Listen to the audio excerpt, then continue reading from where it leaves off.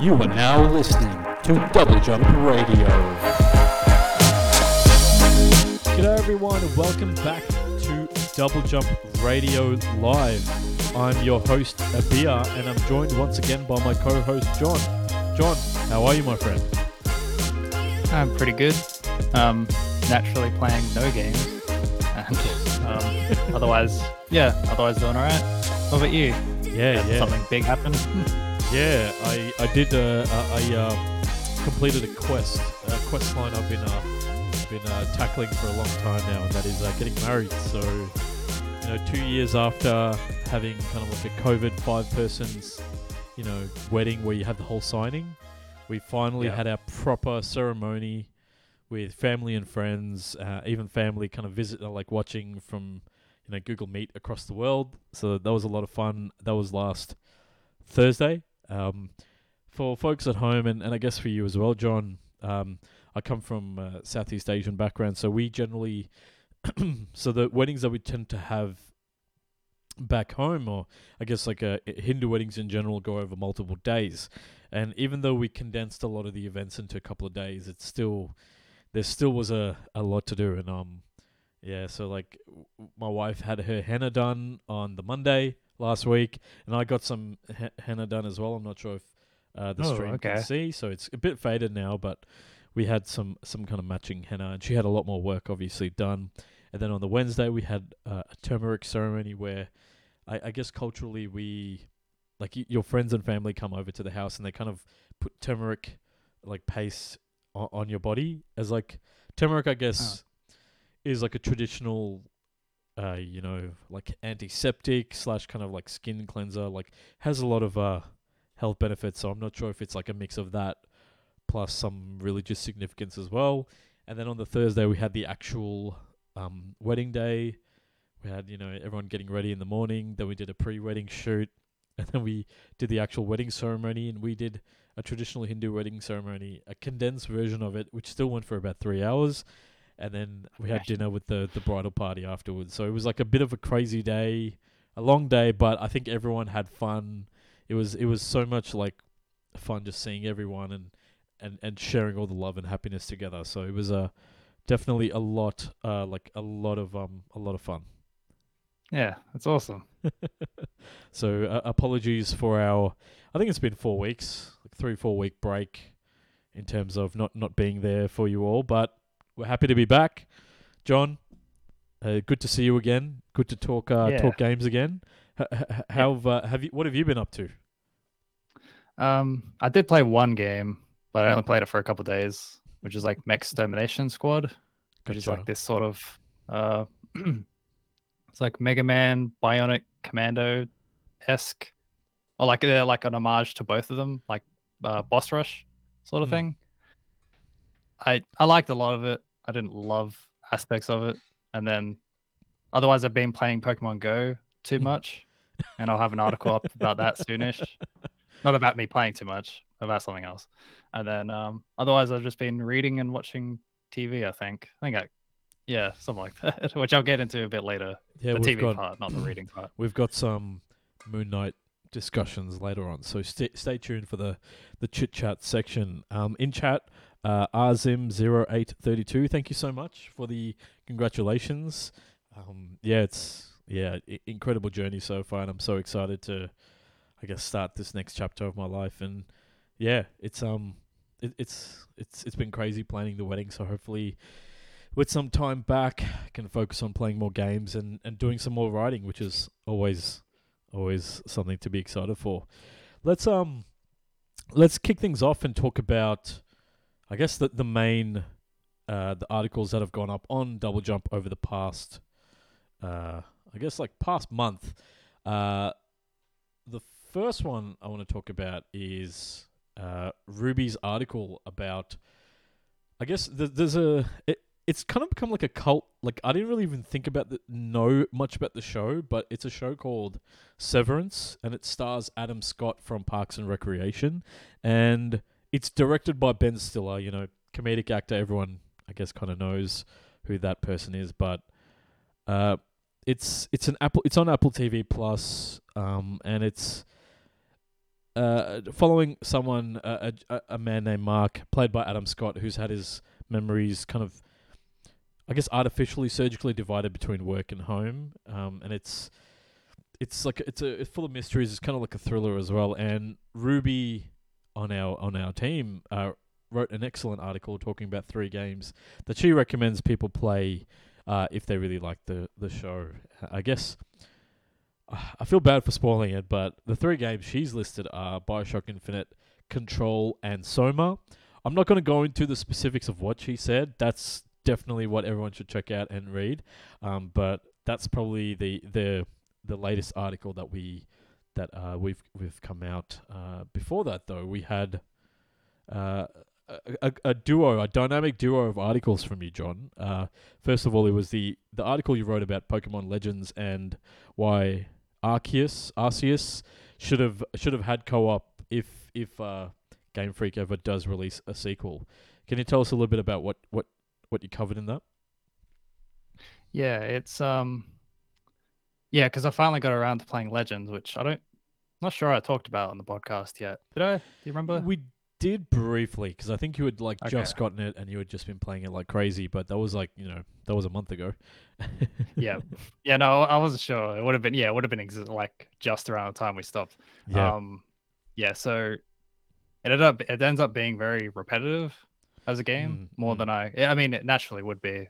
Any game really is, but like I don't know, the more I played it, the more I realized, like, man, it's like playing with other people would be perfect for it, just because you play it like Pokemon Go, where you kind of play it really efficiently and fast. And the more you get into the game, the faster everything kind of goes. Yep. Like you do everything a bit better and faster and more efficiently. And you're just like speeding through aspects of it. And then like you get like, Pokemon mounts where you're like literally moving faster throughout the game as well. So it's like, anyway, it's like the more I played it, it's like I was kind of getting more and more sick of it because I was playing too much of it and I was playing it too quickly. And I was thinking, it's like, and that's like just something that stood out in my head where it's like, this would be so good with other players. Mostly because it like already kind of cribs so much from Monster Hunter, which is very co-op centric nowadays. Yeah. So it's just like, just do that as well. And also the other idea I had was like, if the mainline games, like Scarlet and Violet coming out at the end of the year, if those are like, the traditional Pokemon games, then Legends could be like the co-op sister series. Yeah. In my mind, at least. I think that would work really well. Yeah. But I bet it's not going to happen. I think it'd be great, but yeah. I was basically just arguing this would be awesome. And then, 100%, because like from when we had that discussion, and I guess reading the online discourse, is that it's a very sparse world. I mean, not talking about, I guess like the graphics and where they might be lacking in a lot of places, but also the fact that like there's not much to do besides like kind of the main tasks again and again. Yeah, that's something that stands out about it, is like just how like sparse the environments are. Like as you play through the games, like I don't mind how it looks generally. Like the character models and like everything else except for the overall environment. Like it looks pretty nice. I like the art style a lot. It's just that the environment, the worlds are so big compared to what these engines can usually handle and stuff. So they really suffer for it. Yeah. So so it's, anyway, I like that game a lot.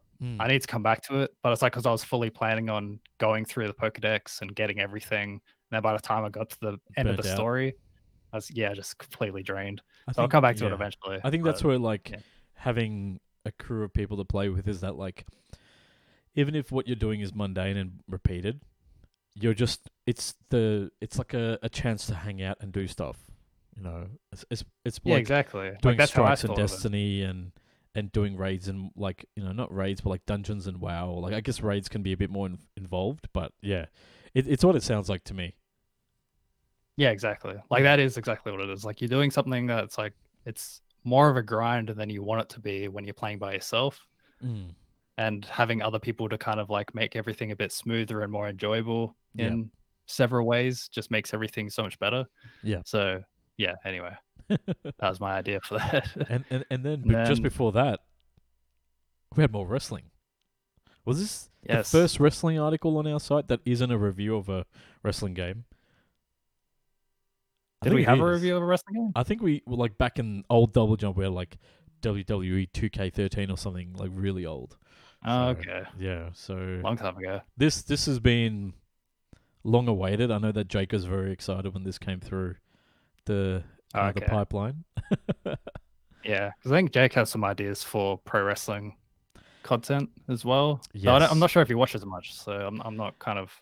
I wouldn't expect it soon. People who are listening. I But, think having someone to bounce those ideas off will make him watch it again, because I think if Yeah. you if you only consumed mainstream wrestling like WWE, you might be a bit disappointed, like over the past few years. But from the discussions we've had here, it seems like AEW, Puroresu in Japan and stuff are really doing well, and kind of revitalizing, like kind of, wrestling storylines and wrestling as a spectacle.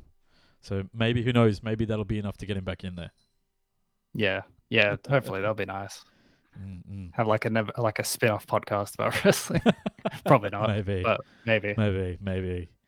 Well, Yeah, like a little bit like you talked about the FTW, which I think I thought meant for the win, but apparently means fuck the world unofficially. yes, But it's basically like it's like an unofficial, not WrestleMania, but it's like an unofficial like major championship within the All Elite Wrestling kind of promotion. But it's like they fight for pride. Is this like one of those inside things?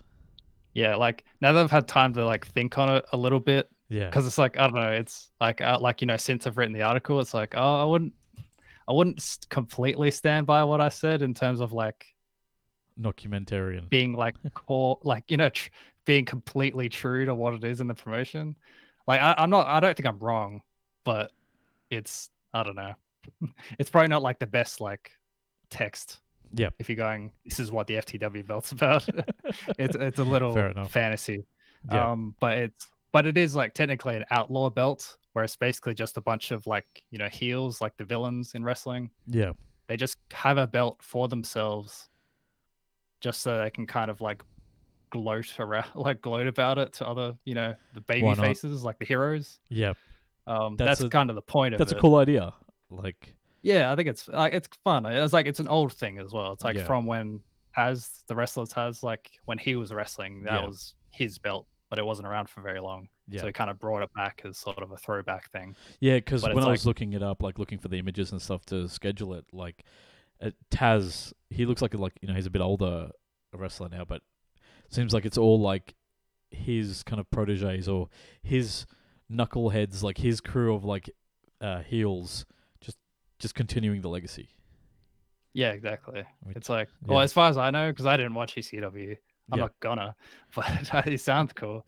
And it's like, but what I've like kind of over the 3 years of AEW, because the belt's been around for a couple years or Mm. something like that now. Yeah, about that. And what's like kind of become clear is that it's like a crown now. Like it's about like the leader of the faction, Yeah. not just Yep. about something to like taunt people with. It's about like something they've put pride into, Yeah. where if It someone means something. if the guy in the team doesn't have the confidence of the rest of them, they take him out, and now Yep. and they put the belt on someone they want to lead, which I think is Gotcha. like a cool idea as well. Yeah. Which It's like yeah, a anyway weird meritocracy, but within yeah a promotion.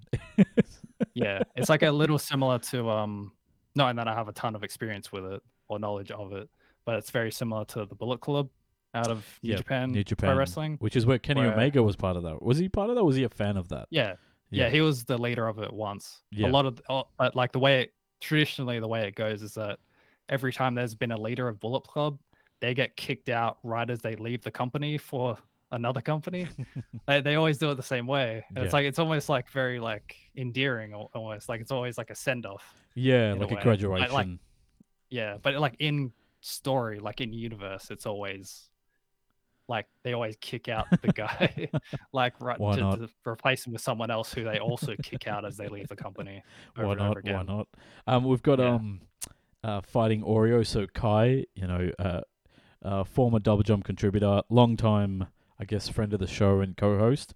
He's saying, and he said, my pro wrestling persona is the documentarian, which I love that. I love that. That is a brilliant pun. That is a Tim Schafer level pun there. I love it. Yeah, and it is a little ceremony. This kind of send off that Bullet Club members get.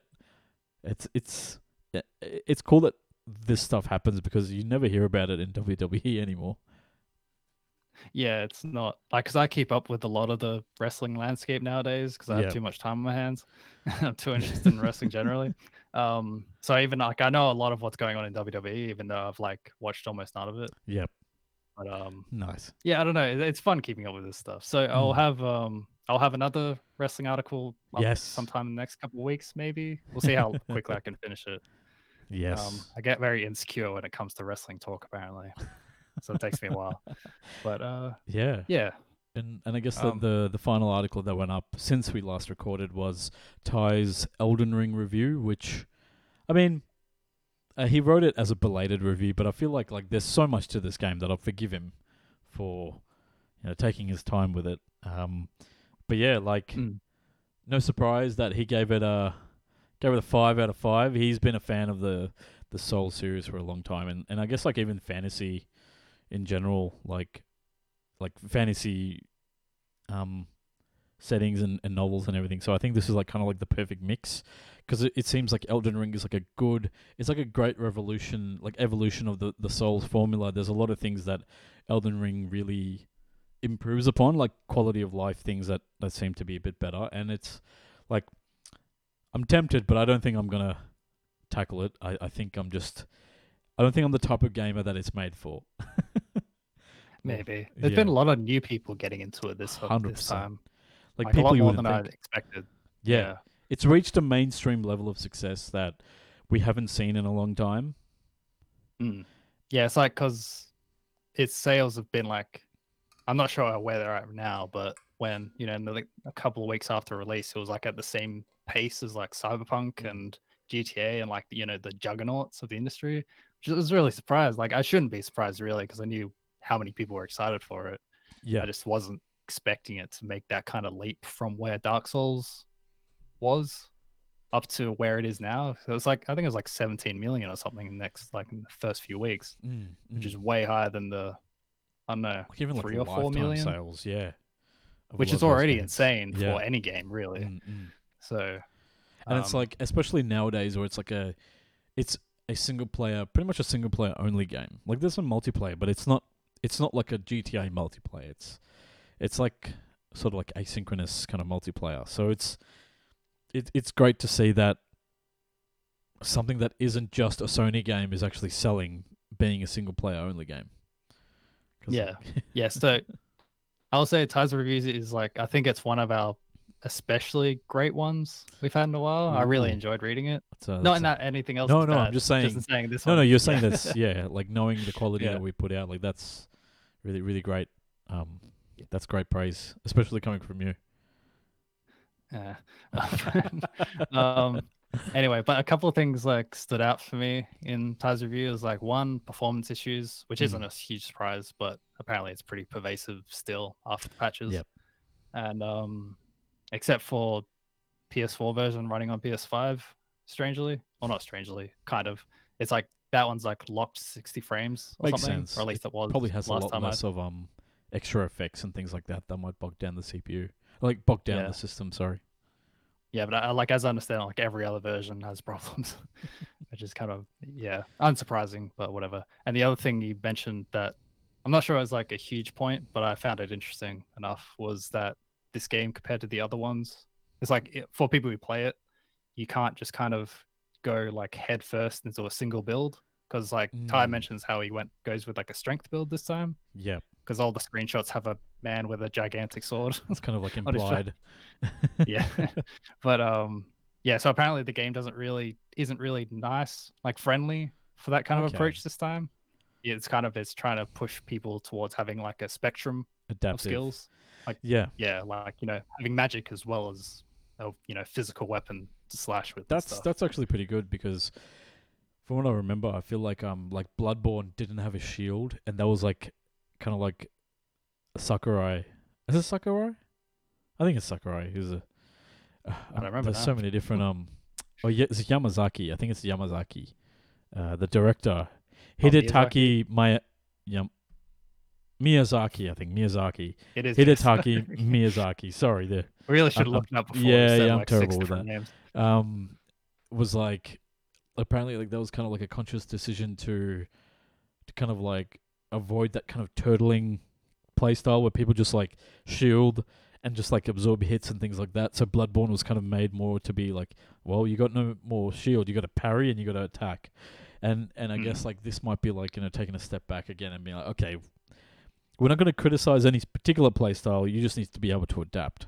And I guess Yeah. like Yeah, not it's just like, min max. yeah, they've tried like to kind of tweak the system, like the base system they come with, like Yeah. as they make more games, which is yes, it's just like the next iteration, I suppose. No, that's definitely another one worth reading. So I would 100% recommend. We'd both recommend you guys read. Everyone at home read Ty's awesome review. And yeah, even if you're not a fan, it's just a great review, just well written and just a lot of great insights there. But yeah, let's that's going to do it for the articles that we've had. Oh, let's see. Kai has added quote, not just min-max, end quote, ruin the lives of all the hardcore Souls fans. Yes. Yeah, that's true. Because like those games definitely had kind of that like there were a lot of guides saying this is the way to play. I guess maybe Yeah. a lot of them had to get thrown out the door when Elden Ring came out, which I think is good. Like having that discussion, a lot of people like trying to discuss, oh, what, did you see this? Did you do that? It kind of like captures a lot of maybe some of the initial magic that people had when like Demon Souls or maybe even the first Dark Souls came out. Yeah, there's like, I guess we kind of missed all of it since we haven't been doing the podcast, but it's like, it does feel like I heard about Elden Ring for like a month straight. Oh, 100%. 100%. 100% agree there. Well, that's going to do it for the articles on our site. Oh, Kai, how many messages do I send before this counts as heckling? Listen, you can send as many as you want. I will try and check in and read them out loud and answer as we go. But yeah, definitely, everyone in chat, please do ask questions if you have any comments.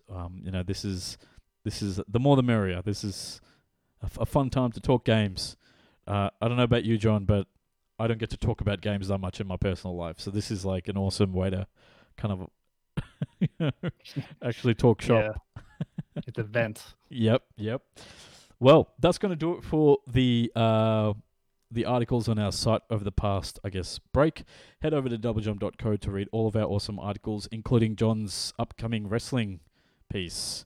So, John, let's take it over to the news.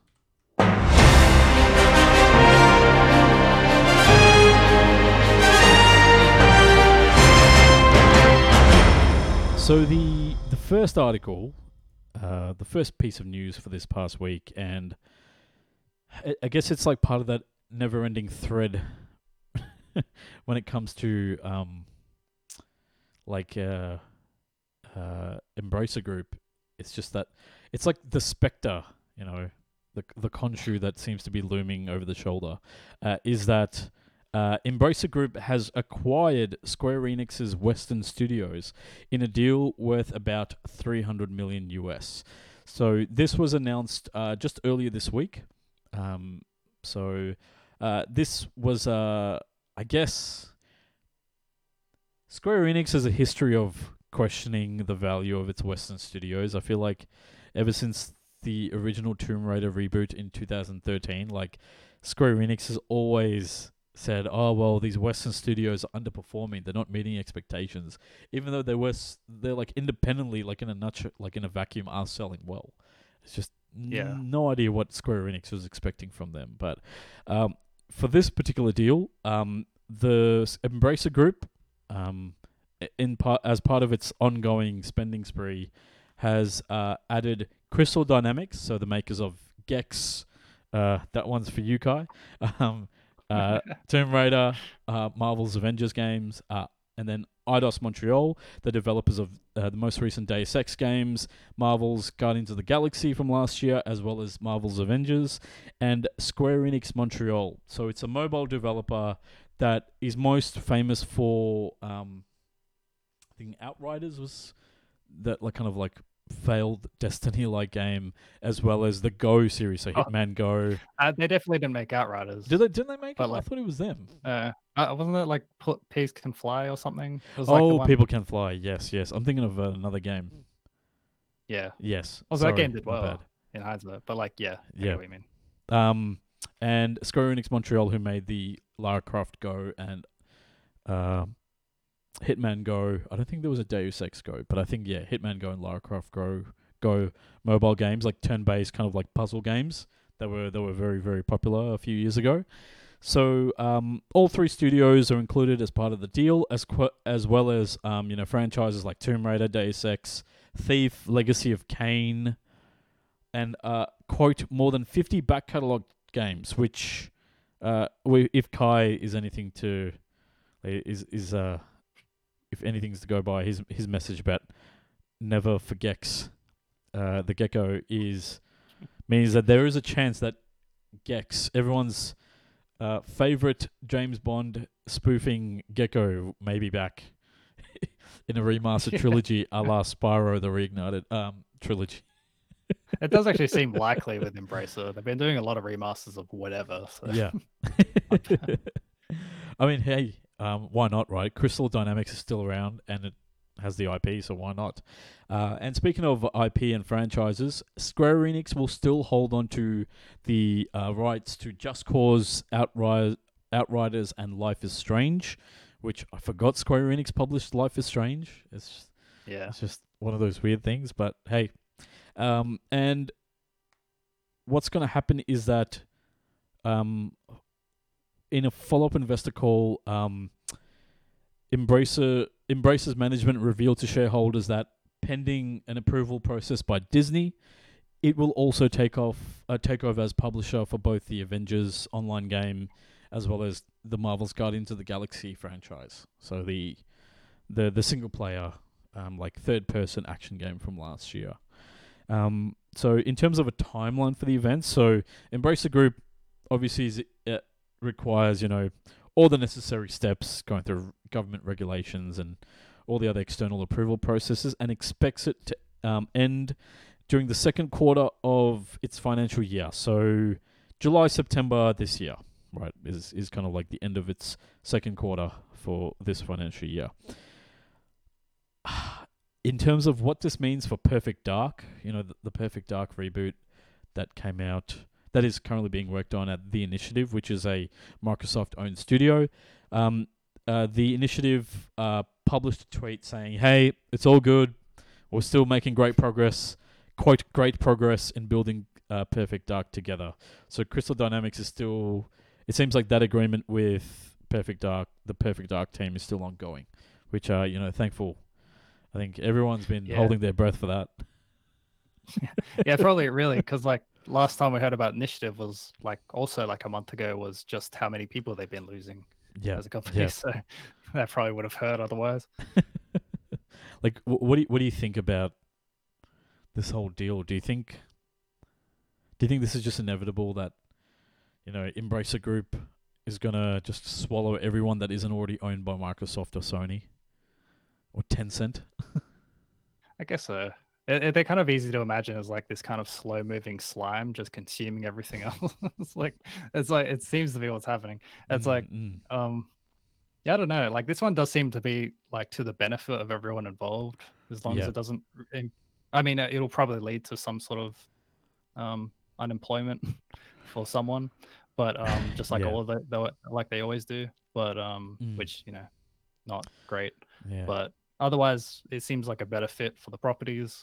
Seems better fit for Square Enix, so they could now apparently invest in the blockchain. So that should be fun to hear about. This was the hurdle. This was it, John. Apparently, Western developers were the reason why NFTs weren't taking off for Square Enix. Apparently, that's the only reason. Yeah. There was also a report that apparently Square Enix lost $200 million on the Avengers and Guardians of the Galaxy.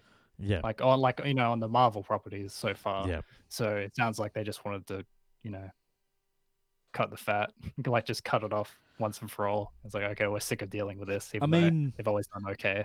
like the Marvel's Guardians of the Galaxy, I think is a difficult game because it is a single player. It's a single player only game, and it is a tough sell for something that isn't like a tentpole release like a God of War or a Last of Us. I think I can't think of like maybe The Witcher was and maybe even Cyberpunk, you could say, were the last kind of like single player games that did really well. I mean, Cyberpunk, was Yes. taken. Like, I'm trying to think of like, besides indie games, like what has been like single player only that has sold really well? Elden Ring, right? But like, well, But that's that's not now. single player only. But like, Yeah. yeah, I don't know. I can't. I'm sure there's been a Like few, it's but like, always tough. That's I think always with going to be a Guardians of the tough sell. Galaxy, it's like that one's had like really good word of mouth since it released. Yeah, because So like, it didn't look good in no the promos. excitement. It looked okay, but it looked very like forgettable. I thought. It looked like a 'Cause one thing B tier game. Like, it didn't seem like a AAA game in terms of polish Yeah. and things like that. I think it looked a lot like a licensed game in the negative sense.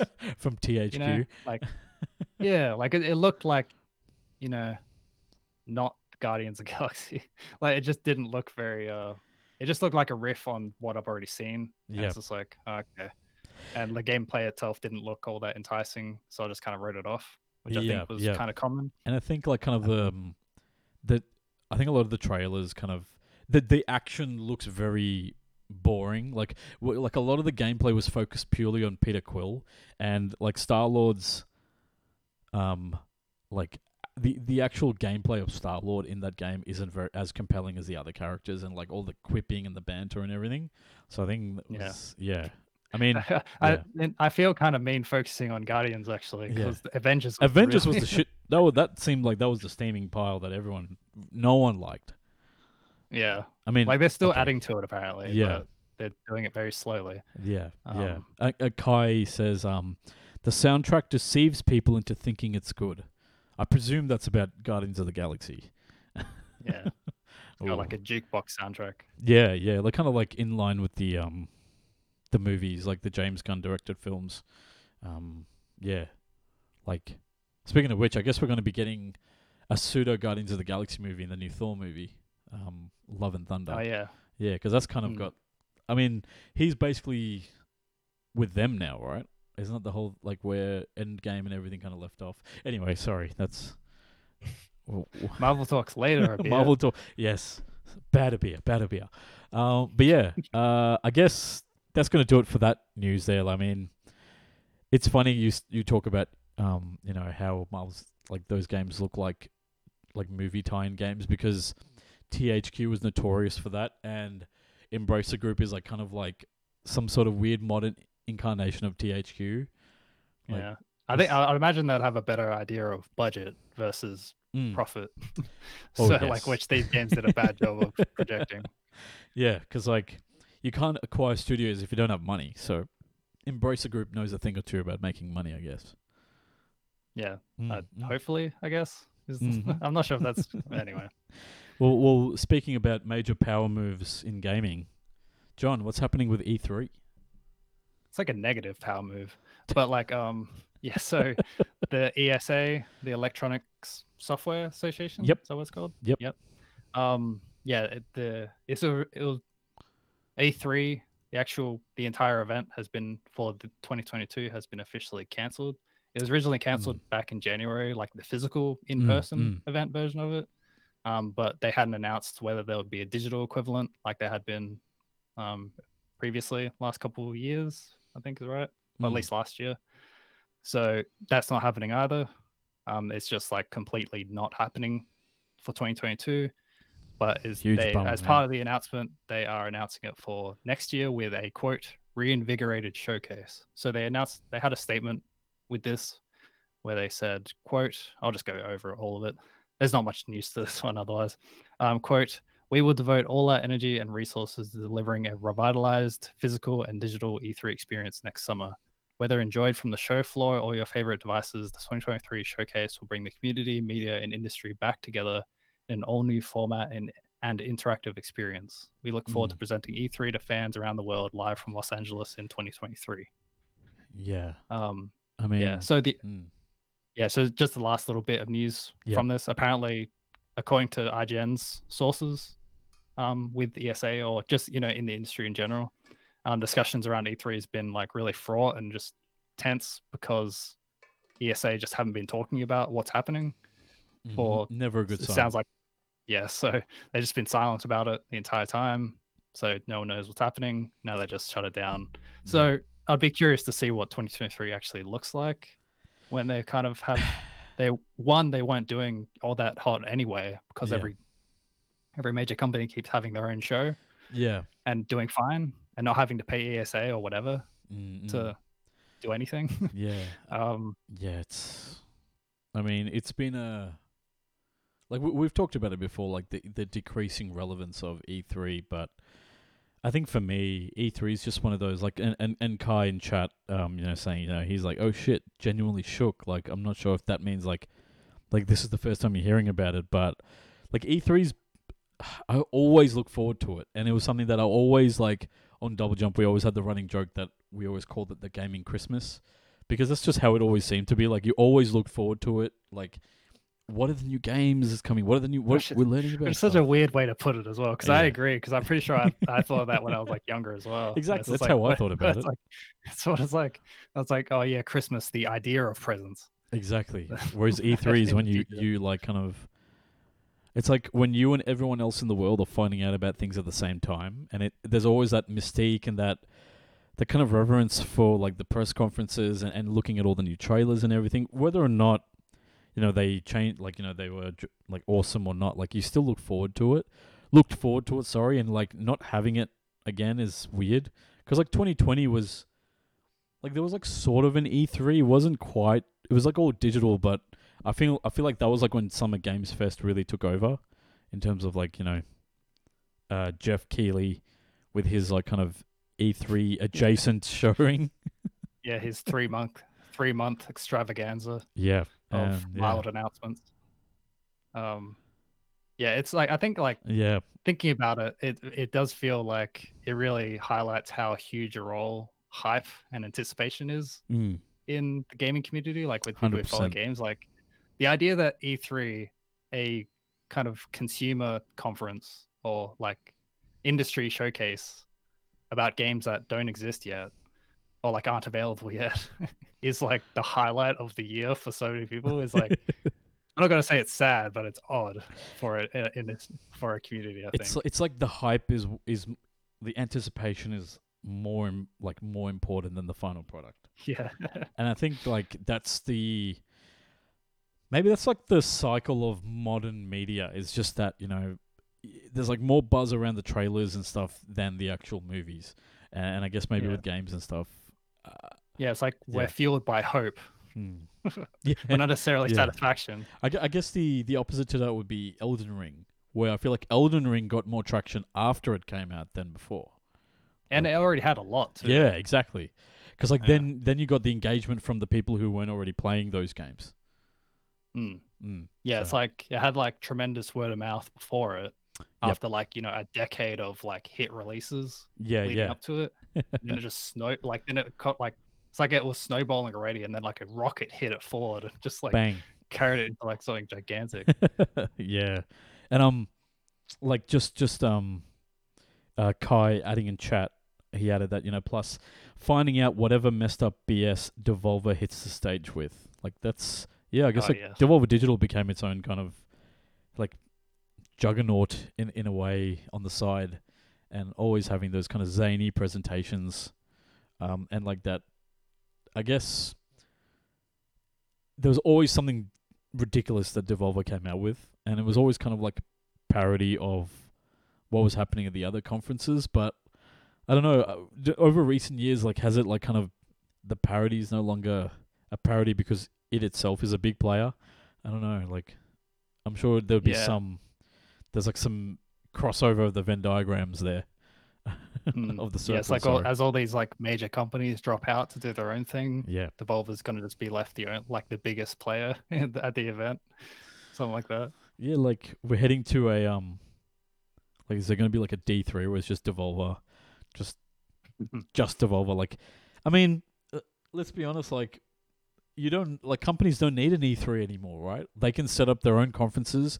Like, Nintendo did that years ago with the Direct. Like, I bet a Nintendo Direct is so much cheaper to prepare.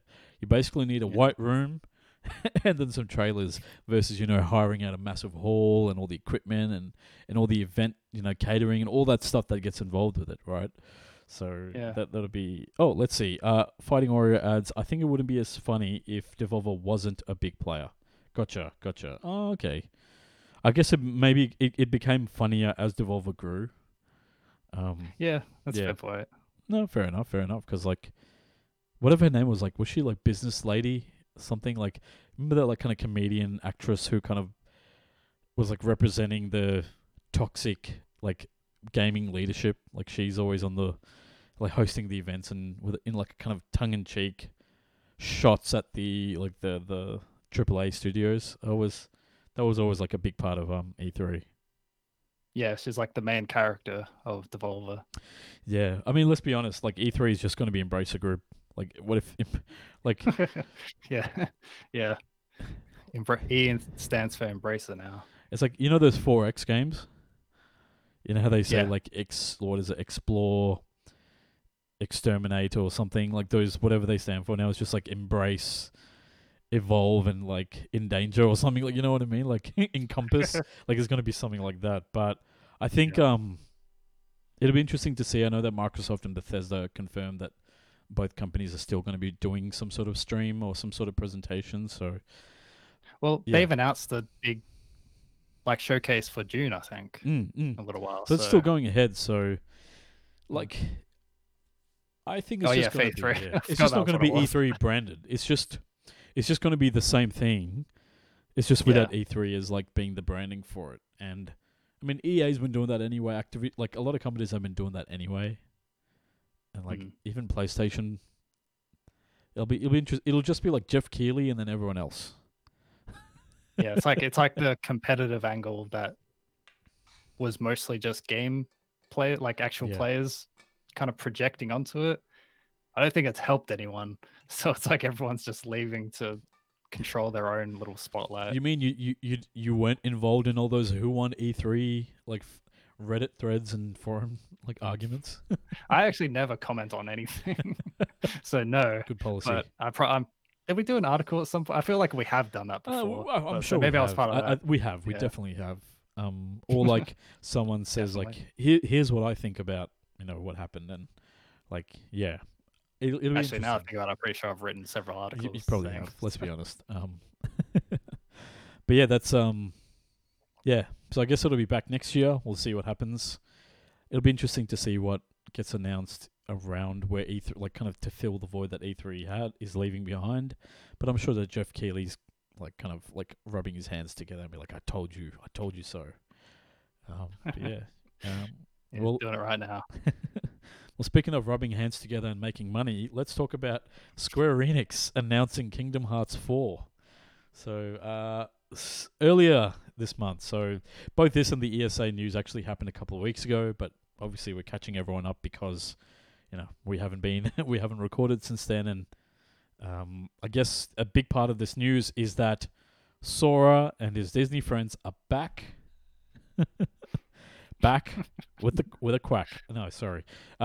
So on April 10th, Square Enix held a special 20th anniversary digital event for the Kingdom Hearts series, which is scary in and of itself because I feel really old now because I remember when the original Kingdom Hearts came out and going over to someone's house and seeing them play it on the original PS2 and me having a crush on one of the girls, like I think Sora's friend or something from the intro cutscene because I was 10 or whatever. Yeah. Because hey, I'm not the only one, all right? My wife's not listening. I'm sure it's all good. Only one saying it on a podcast, though. And as part of the announcement, so at the end of the kind of the digital stream, there's some other like mobile games and stuff. But let's be honest, everyone's caring about Kingdom Hearts 4. So Kingdom Hearts 4 is a full sequel. It is set. It seems like it is set like taking into account what's happened in since Kingdom Hearts 3. But it's weird. It's like it's sort of like a soft reboot of the series. It's actually gonna be the start of a new story, maybe trilogy or a series of games referred to as the quote Lost Master arc. Sora is back. I guess the announcement trailer is like he wakes up and he's in this new mysterious world called Quadratum, which basically looks just like Japan, like Tokyo. It's like the game has a more realistic art style, like probably a bit closer to something like Final Fantasy 15 than traditional Kingdom Hearts games. I think it's just for this like section, this zone area as well. Yeah, but yes, it seems like it. But then, like when you see like even the scenes featuring Goofy and Donald Duck, like even that looks a bit more realistic than stylized. But obviously, yeah, we'll find out like what this world is. So essentially, this world it's sort of like the Matrix, where everyone around Sora and the girl character in the trailer doesn't realize that this is like some sort of simulation of the underworld or like the afterlife in the Kingdom Hearts universe. This is like one representation of that, and it's I guess the biggest announcement, and this is the biggest news that everyone's been looking forward to, is that Sora no longer has clown shoes. He somehow in this alternate world in the afterlife he has discovered Converse sneakers and is now wearing normal sized shoes. Like that's the key takeaway I got from this whole trailer. Yeah, game changer. I can play this game series now. And what this reduction in shoe size means that the game has a lot more focus on momentum and movement, like running up buildings, jumping onto like falling things. Like he's not wearing clogs anymore. Well, that's the thing. That's clearly the game engine was bogged down by the physics, the sheer physics of his shoes. Thank you, Kai. Thanks for joining us. Crimes to commit, people to frame. Sorry, I can't hang around. No, not a problem. We really appreciate you joining us this week. Hope to see you again next week. But yes, thanks, Guy. Clearly that Luminous engine or whatever that Forspoken's running on just couldn't handle the amount of polygons that was required for Sora's giant shoes. So it makes sense. So the way, if you look at the video, like the actual trailer, you see Sora kind of taking on this giant shadow monster, like sort of like a kaiju size monster, which I'm sure you'd appreciate, being a fellow kaiju fan. It looks a lot like Bayonetta in terms of there's like quick time events and a lot of like kind of insane physics, running up kind of scaffolding or running up pillars as they're falling to the ground. But it doesn't quite seem as cinematic as something like a Bayonetta, and I guess woven into the gameplay, like in terms of a twitch response to all the incoming attacks. But this is still super early, so who knows what it'll actually look like in the final showing. What did you think, like overall from this preview? Honestly, not much, because I haven't played Kingdom Hearts ever. It is like, as like they keep adding more to it. I don't think I even expected a 4 for some reason. I think I'm not sure why I was surprised by it. I think I just never thought there would be. Because normally there's like a 10-year gap. So long. Yeah. 3 took forever. Yeah. And that's all I really knew about it. Yeah. And then 4 is like coming out already. It's like, oh, okay. Yeah. Otherwise, I don't know. It just mostly just reminded me. It's like, okay, I should play one of these games at some point. Yeah. And not much else. Yeah. Like, it looks really nice. Like it's a very big. Like it probably the kind of quality, like the production quality of it, probably says a lot about how much money. Like, yeah, money. Like they're Square Enix is, willing to throw at it to really like pump it back up into a premier brand. Like prestige brand. Maybe that's why it had to sell off all those studios. It's like we need $300 million just to get, just to get this game off the ground. And we already had to lose the shoes. We had to lose the shoes. We lost the license to like the clown shoes manufacturer, whoever they were. So no more. Well, I mean, like Kingdom Hearts is kind of like Kingdom Hearts was like kind of everywhere. I remember seeing like Kingdom Hearts branded clothing and stuff like that. Like there's like Kingdom Hearts definitely became like a cultural phenomenon, and it was like kind of like a running joke where like Kingdom Hearts just seemed like so, like the fan base apparently was so fervent and so crazy that like you could never say anything bad about it lest you feel like someone throw their keys at you or something ridiculous like that. I don't know. I did not know that. I didn't actually know. Yeah, there was. It was. I think there was like kind of a thing.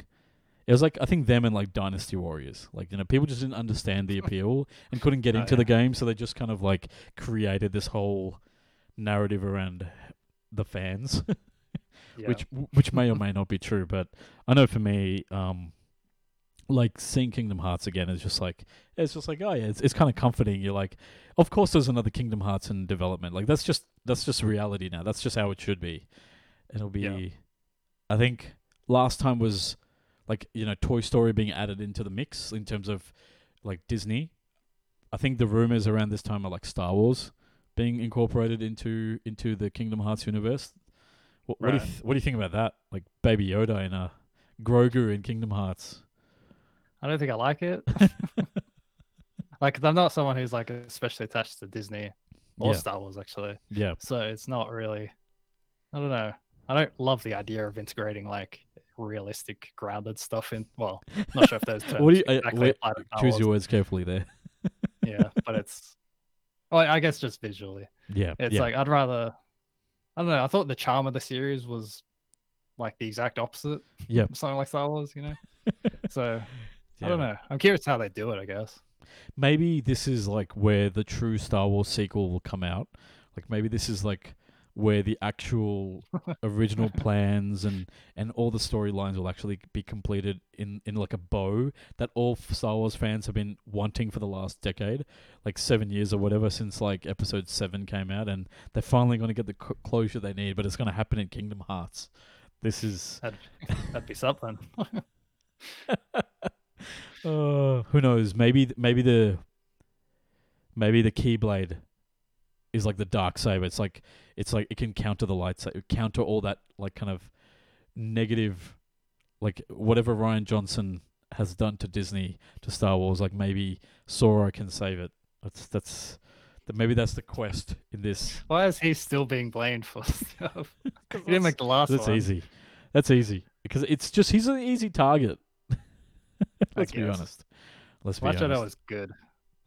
I'm not gonna. It was very like okay, half the movie was good. We're not getting into this. The other half was bad.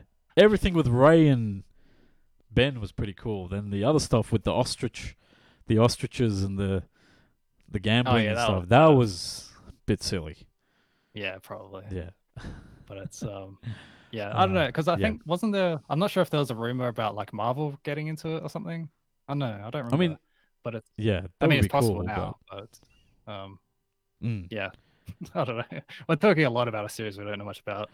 But oh wow, what if it's a two-parter and you fight Thanos and like the first Kingdom Hearts 4 is like you're trying to defeat Thanos, but he clicks his fingers and half of all Mickey Mouse dies and everything, like they all perish. It's like the start of Smash Brothers story mode. Yeah. Oh no, Mickey! No, Sora, no! I don't want to die. They're all dusting in a giant wave of death. Oh god. Who would survive? It has to be someone strange. Oh.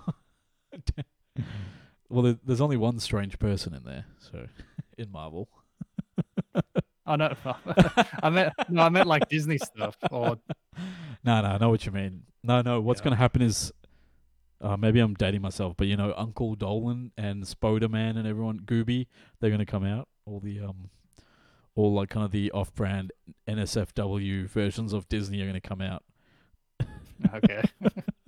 Anyway, who knows what's going to happen? They're going to scary places with Kingdom Hearts.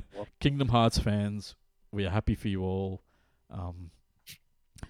Maybe my grade 4 crush from whoever, or my grade 3 or grade 4 or 5 crush from whoever was that girl from the intro grade of 8, Kingdom grade Hearts. 10. maybe she'll be back and everything will be right in the world. But yeah, that's going to do it for the news for this over this I guess short while since we last recorded.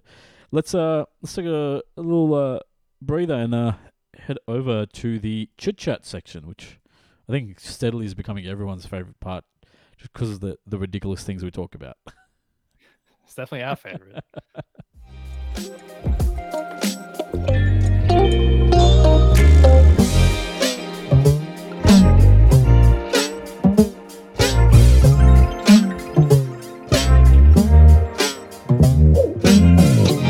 So John, since we last had a chat, we had Moon Knight came out. The heavily long awaited, I guess, kind of reset. I don't know how to put it. It's like the new Marvel series. In That's succinct. Yeah. Yeah. It's like, what was the last one? Actually, don't. What was the last one? I feel like it was we Hawkeye. focused so much on Boba Fett. Boba Knight. Boba Knight. Yeah. It was the last show was Hawkeye, which came out in December. Oh, okay. So it's been a little while. And then Boba Fett obviously came out, and this was like the next major Disney show. Well, we've both seen the first 4 episodes, so we are going to go into a little bit of spoilers. Like, probably for the next 10 minutes, just skip 10 minutes ahead, if you don't want to hear about it. But it's not a timer, so. But yeah, what have you thought about Moon Knight so far? I haven't loved it. It hasn't really gripped me much. Really? Generally, yeah, not really. It doesn't. It feels like there's something kind of missing. I don't know. I've been trying to think it through. Like, I'm sure like actual TV reviewers have figured out, because I haven't been reading them. I need to go over, like, because I would actually be interested to see how other people are kind of critiquing it. But personally, I don't know. It's just like, it's one of those shows where I kind of end up dwelling over things I don't like about it and trying to figure out how I would fix it. Yeah. Which is a weird way to put it. It's just that it keeps kind of happening with certain shows, and it ends up becoming a distraction. So like, I don't know, just overall, I feel kind of dissatisfied with the first 4 episodes, even with the big twist at the end of the 4th episode. Personally, I think it ended up just, spoiler territory. It ended up just reminding me a lot of Legion, which I saw a comparison. No, the show, the X-Men show. Yeah. Because that was kind of like set in a hospital in the first season, and it's also about like split personalities. Gotcha. And just other, just generally being confused and lost in where the story was going. Yeah. It feels like that, but worse to me. Was it based on? So, is Legion the TV show based on Legion the movie, or no? They're just unrelated. No, it's based on a comic or something. Yeah, it's based on an X-Men character. It's mostly original stuff though. Oh, that's it's like cool. The son of Xavier. Oh, that's going to be very troubling. Yeah. Jesus. Wow. But it's anyway. But it's like, it reminded me of that, and then it just made me think. It's like, I've already seen this as well. It's like gotcha. It's just overall, I don't know. I haven't been super into it. Yeah. I've been watching it though, so it doesn't matter. Like, I've actually enjoyed it so far. Like, I have found it fun.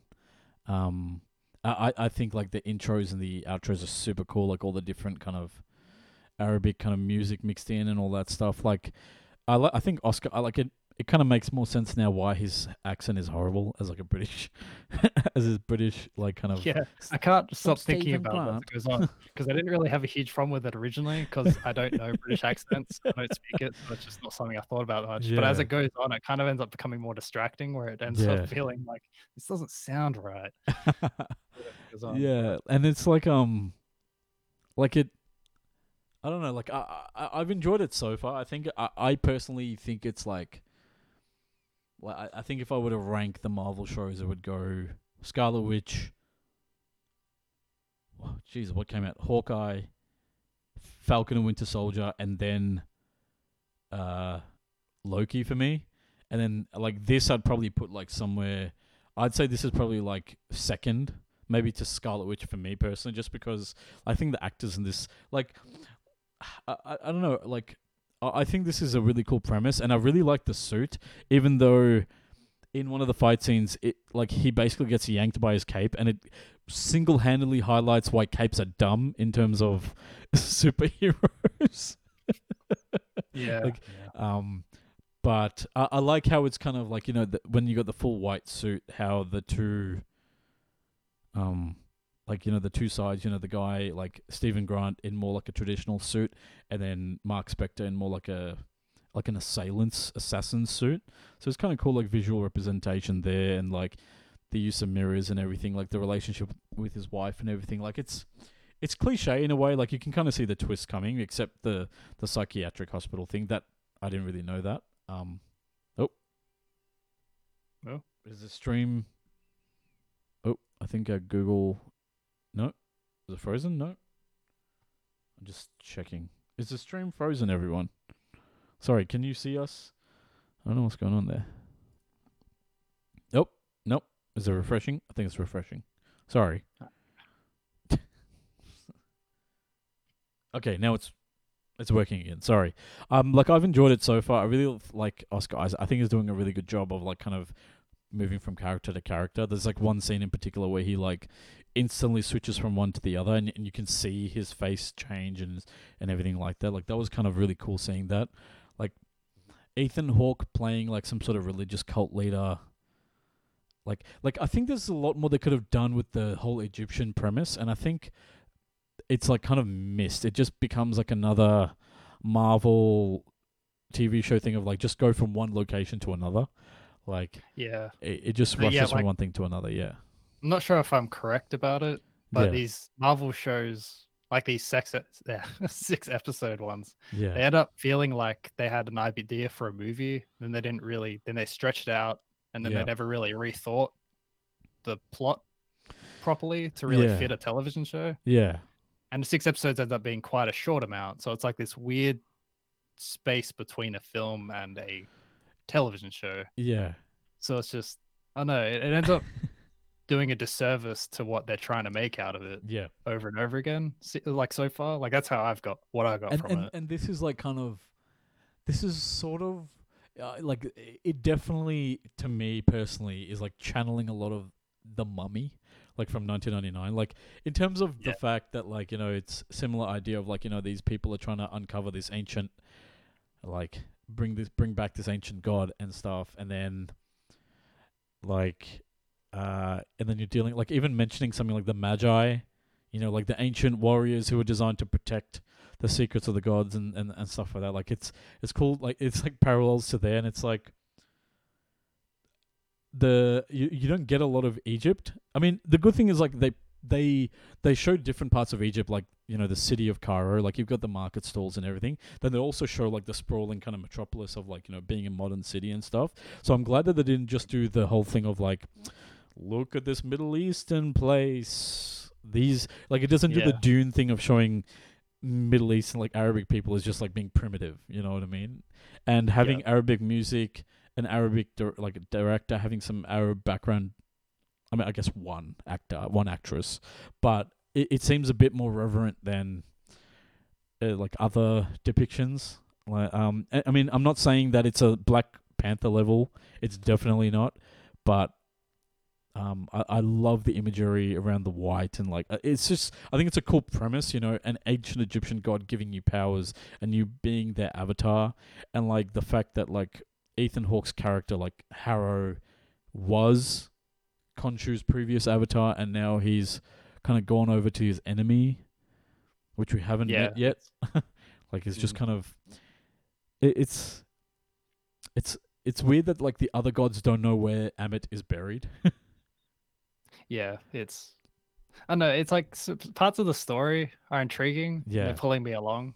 Yeah, I don't know. I think it's like every time I watch an episode, because like we've I'll talk about it next week maybe, because I actually forgot until we were like halfway through the podcast. But like me and my sister have been watching Moon Knight and Halo, basically side by side. Oh wow! And I'm more excited for Halo, even though I also don't think it's all that great. Yeah, like that show is also kind of but it's like I end up being more excited for it because it's just kind of it knows what it is.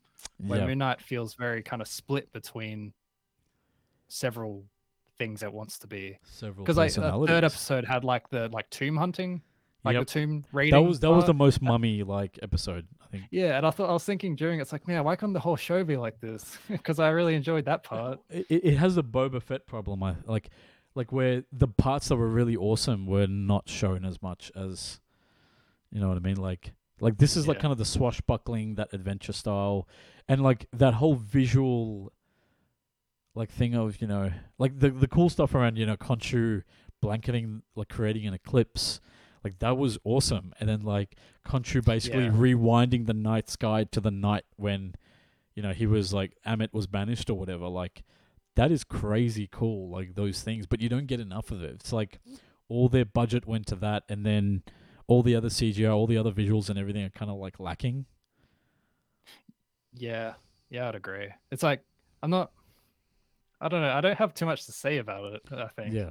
every time I think about my thoughts, and it's just like it kind of a general blur of I didn't like it much. So, Fair enough. but it's like I don't know. I'm curious to see how the next two episodes go. Yeah. Like I'm curious if it really does a lot of work to kind of redeem the series in my eyes, or whether Yeah. it doesn't. Yep. I'm Yep. not sure. In But it's like because it's 6 episodes, so two Yeah. episodes is like a big chunk of it. yeah, I'll tell you that at the beginning of episode 5, you kind of get the you sort of get like a twist like Loki, like kind of Okay. expanding on, you know, when the hippo shows up, like you get a little bit more context about what that means and stuff. So it's kind of cool, and yeah, like that seems like it's been yeah, I'm excited to see how it ends. Like I'll be honest, like I think the last Yeah. episode comes out tonight, so I guess by next week we'll both be finished, hopefully, with the show, and we can kind of maybe talk a bit more about how it ends.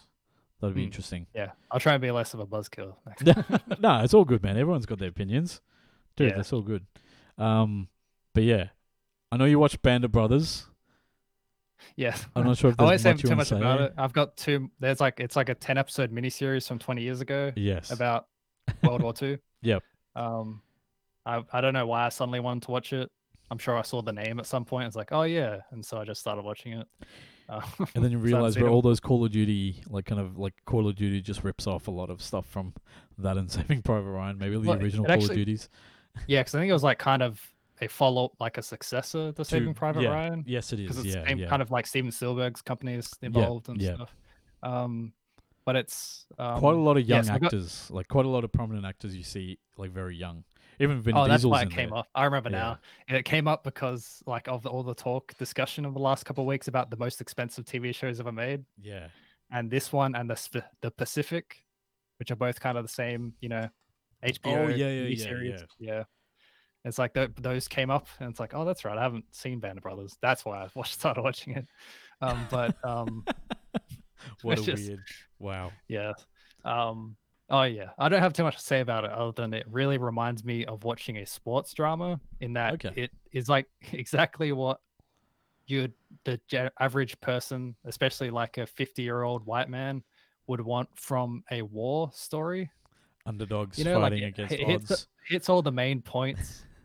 It like, you know, it doesn't it does like all the main, like it has like, you know, the first episode is like basic training Yeah. and getting, but except it's like a full episode length, which is actually Gotcha. really satisfying Okay. for that kind of, you know, like Yeah. usually that would be like 20 minutes or something in a yeah, movie yeah, of yeah. some sort. Like when This the time it's ragtag group of people get together.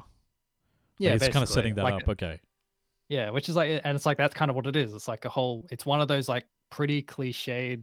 It's based on real events, I think. Like Yeah, you know, yeah. like a real book. But it's like it's one of those like relatively cliched war stories stretched out. It's 10 episodes where it spends a lot of time on each core part of that story that Cool. you've definitely seen and heard several times. Yeah. But it's very satisfying in the same way like a sports drama thing is, where it's like Mm. it has the exact same structure that you expect it to have, and doesn't really do anything to diverge Gotcha. from that structure in your But head. it just does it well. Yeah, exactly. Which Okay. is like I wasn't expecting. I mean, I should have expected that Like- really, but it's Like, like do the episodes kind of focus on one particular person in the, you know, in the group, like, and like sometimes. their stories? Okay, cool. It's like it's a big troop though. Yeah, yeah. And it's Like I it's presume. like it, yeah, Oh, it ends sorry. up being kind of a pretty ends up being a pretty like bleak. It's like it's a World War II with a Yeah. platoon that's like at the front of the war. So a lot of it's just about how painful and bleak that Yeah. experience Yeah. was. It's So not. it's It's not not trying to fun. advertise war as a glorious thing. Like, It is kind of because Yeah. it's like that kind of oh audience, yeah, pride. but it's like a Yeah, little bit. I can imagine. But it that. is trying to It's Okay. 20 years old, and the cast is incredibly white. I don't think there's any black people in it at all. Which is I know there's one. which is in like contrast to how the war was actually fought. I think like Yeah, I mean, that's there were how a lot of. I mean, not just North African troops, part of the kind of the allies, but also in the like African American troops and regiments and stuff. Which yeah, but that stood out to me because it's like 2002 or 2001. And It's Yeah. like boy, it's like no diversity whatsoever. Not even like it's not even necessarily just African American people. It's like all anyone. yeah, It's yeah. just like European, Irish, and yeah. Wow, stuff. wow. Anyway, that's whatever. 20 years, fair enough. Yeah. So I'm not we- saying it's yeah. anywhere. So You watch Sonic the Hedgehog. Sonic the Hedgehog 2, which I had I watched that. That was like a couple of days after we recorded the last episode, so I was so bummed out that I couldn't talk about it fresh. But Sonic the Hedgehog 2, it's more of the first movie. It's like it's a lot of dumb fun and a lot of jokes and a lot of in-jokes, like literally references to Sega Mega Drive / Genesis manuals, and like Robotnik going over the wall. Like it was a lot of fun, and it's like kind of predictable in a way. Like I'm not gonna say that it's anything groundbreaking, which don't expect that coming from a Sonic movie, but it has a lot more of that fun that you enjoyed in the original. Like it knows what it is. It knows it's like 90 minutes of dumb fun, but it has a lot of fun, a lot of jokes. It is some to the detriment. Like there's literally a joke about worker worker rights in games companies, and that's a very weird joke to make in a Sonic the Hedgehog movie, especially given the fact that, like, remember the original Sonic the Hedgehog movie had that really kind of drastic redesign of Sonic's like character, Yeah. and that definitely resulted in a lot of crunch and a lot of lost hours for the visual effects people, right? So it's like you like even Very that. tasteless. It's very tasteless, yeah. But it definitely has a lot of visual nods, a lot of kind of nods to the Sonic the Hedgehog games and stuff, and it was cool. Like even the kids, like who were in the movie theater, it was like parents and kids, and like the dad would be wearing a Sonic the Hedgehog T-shirt. You know what I mean? It was kind of cool, and like I would be like, oh my god, that reference, and the kids are coming at it from like watching Sonic Boom and maybe playing some of the recent games like Sonic Mania, whereas the parents are like kind of coming at it from like playing Mega Drive and Genesis when they were kids, and like the Sonic the Hedgehog games that I played mostly were the Sonic Advance games on emulator back like 20 years ago now, so everyone's kind of got their like reference to Sonic, but it was so cool. It was like I think I only lot of fun. played Sonic Heroes a lot. wow. Remember those ones? Wow, that's a deep pull. Yeah, and it was a lot of fun, a lot of dumb jokes there, but it's just like it's endearing in the same way that the original was. Like Ben Schwartz does a really good job being Sonic, and like that whole like relationship with him and Tom. Not Tom Wachowski. Yeah, I guess Tom Wachowski is the character, but like James Marsden's character, and it's just a lot of silly fun, and it's definitely like I'm not sure if you'd want to pay for it in movie theaters, but definitely when it comes out on Netflix or whatever, I'd definitely give it a watch. I don't think you'd waste your time with it. And there's obviously a teaser for a third movie, which Yeah, I think I which know is what that is. interesting. I think I heard about Yeah. it. Which is interesting because I think Jim Carrey is like thinking about retiring from acting. So I Yeah, he don't- announced he's not doing movies anymore. So it's like- or not acting anymore. So like a Sonic the Hedgehog movie without Robotnik is going to be a very weird movie, but Mm. I liked it. Tails was excellent, like the actress who played Tails, and I think she actually is the voice of Tails in the TV show, so that's probably why it kind of gels so well. Like kind of really worked there. Knuckles the Echidna, like Idris Elba, I could take it or leave it, but he kind of plays like a Drax like character in that he's like kind of like takes everything too literally. He's like a warrior, and he it doesn't understand sarcasm and things like that. So they kind of play off that a little bit. Yeah, so I definitely had fun with it. Like, it was a lot of fun just seeing the stuff happen on the screen and a lot of the visual gags and everything. And yeah, it was definitely fun. Let's see. You haven't seen it yet, have you? No, I've only seen the first one. Yeah. It'll be interesting to hear your thoughts on it. Like, Okay. yeah, especially that joke about workers' rights. That'll be yeah, you'll know it. You'll be like, oof. I can't believe they said that. I also finished Attack on Titan season 1. Like 9 years too late, but really good show. Fantastic. It's like one of those shows that just makes you want to keep watching. And apparently, like, it gets better from here, which is, like, for anime a huge achievement, because I feel like most anime from season 2 onwards like doesn't do as well. Yeah, I think it's like very divisive. Yeah. In terms of quality, and like in terms of how people see it. Yeah. But yeah, it stays. It's good for, like, I enjoyed the majority of it. Yeah. Yeah, it's good. It's very like plot heavy in a good way. For sure. It knows how to. Yeah. I had to go on Reddit and figure out the viewing order and what's compulsory viewing and what's not. Yeah. I like the overs and stuff. I love it for those. Yeah, they're so weird. So that was a lot of fun, and I've started season 2, so I'm keen to continue that. And then I watched The Lost City over the weekend, which is that new Sandra Bullock / Channing Tatum movie. It's sort of like Jumanji in a way, where it's like very tongue in cheek, and like it's just dumb, and you can kind of like see the twists from far away. But it's just like dumb. It's just dumb action. Yeah. Sorry. I just remembered I watched Uncharted. I forgot that happened. I'm sure that it's very similar to that. Yeah. Like wow, you watch Uncharted and you didn't Jumanji-like music movie. I was like, oh, that's right. I watched Uncharted. What did you think of Uncharted? Did you like it? Kind of. It was about the exact quality I expected from it. It's like very mediocre. It's like it reminded me how like it really doesn't do anything particularly well. It does a couple things, but otherwise it's, I don't know, doesn't really like leave you thinking or remembering much. Just like, okay, that was the movie that I expected to get. Yeah. But it did remind me that it's like, I remember seeing people like upset it was doing well, or like, surprised it was doing well in the box office, because it ended up making money, like it didn't end up bombing. And I was thinking about how like it makes total sense, because like I always think of Jumanji, and Lost City would be part of it, where like Jumanji making way more money than anyone expected is kind of, the first like new wave of like classic adventure movies, because they don't make many of them anymore, and they haven't for a while.